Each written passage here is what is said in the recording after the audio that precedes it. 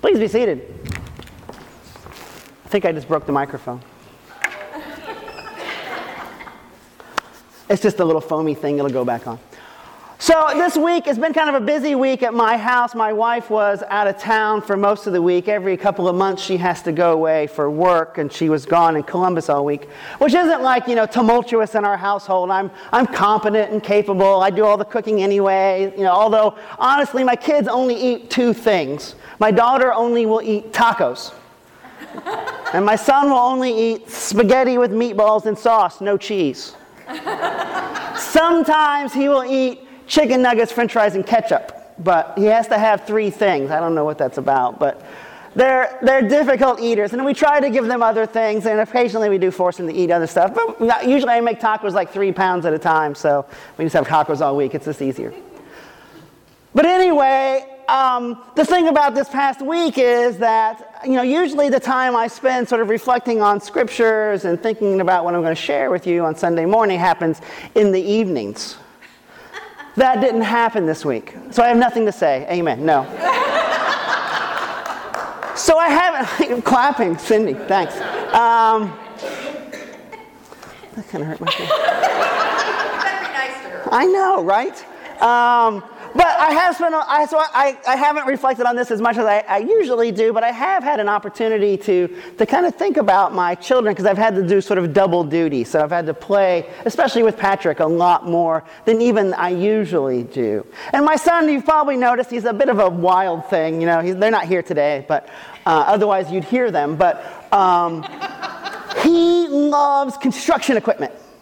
All his toys are construction equipment of one kind or another. We've got backhoes, we've got bulldozers, we've got steamrollers, we've got wrecking balls, we've got road graders, we've got a whole construction company in like 3 different sets, right? Different sizes. The only thing we don't have is like an actual bulldozer you can drive as a grown-up. He wants one really bad. In fact, he has it all worked out. We're going to have like a family construction company, and everybody has their own piece of equipment. Patrick is the dump truck driver.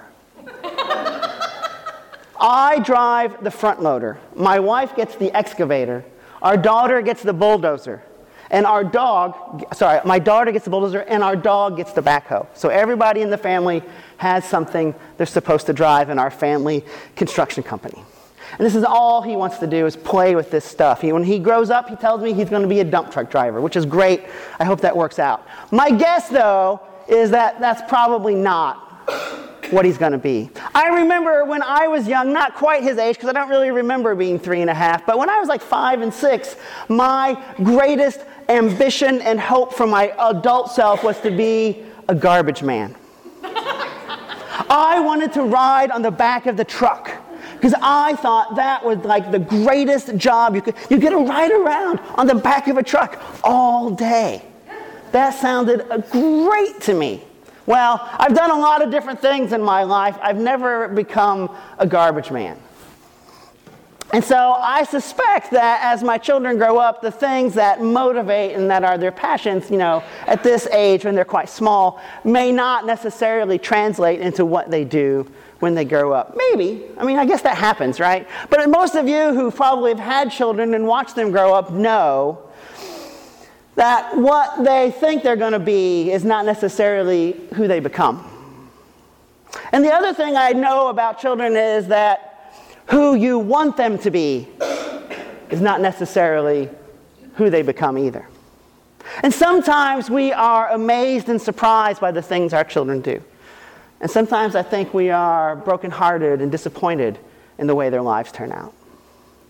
But at some point, we have to get to the place where we sort of accept that the people they're going to be is a little bit outside of our control. They become who they were meant to be in some way or another. I think similarly, the church operates in a lot of the same ways. Because as much as we may want the church to be a particular thing, or we may desire that it sort of find its perfect state and stay that way forever. If only our church could be a lovable 4-year-old always. But they grow up to be 17-year-olds and 35-year-olds, and if they're lucky, 90-year-olds. But the thing is that our life in the church is not easily predicted, right?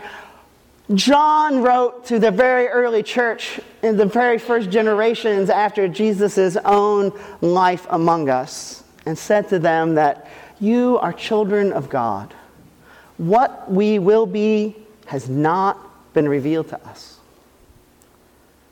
What we will be has not been revealed to us.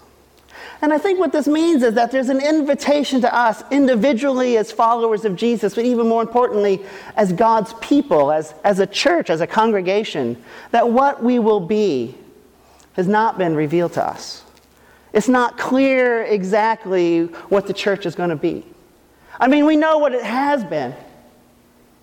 Some of you have been here probably from the day they broke ground on this site and erected this beautiful space, and someone had to pick the window and the colors and the carpet. I got to talk to whoever picked the carpet. But that's what we were. It's not clear yet what we will be. And we may want to be something, and we may have it in our cherished thoughts that we will be this thing that was just like it was. Or maybe not. Maybe it was terrible in the past. I don't know. I don't think so. It's not my impression. But Jesus is continually inviting us into something new.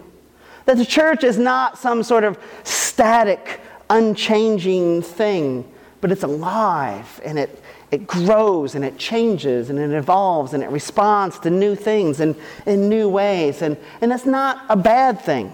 Because the only thing that never changes is the dead. The dead never change. Only the living grow and change. And this is a place that is alive.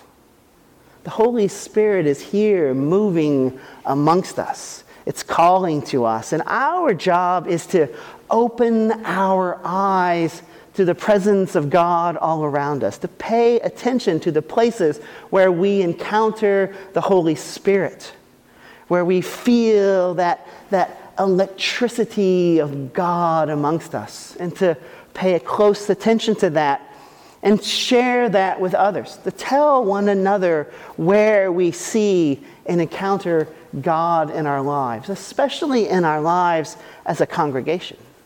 Because those are the places that the Holy Spirit is inviting us into.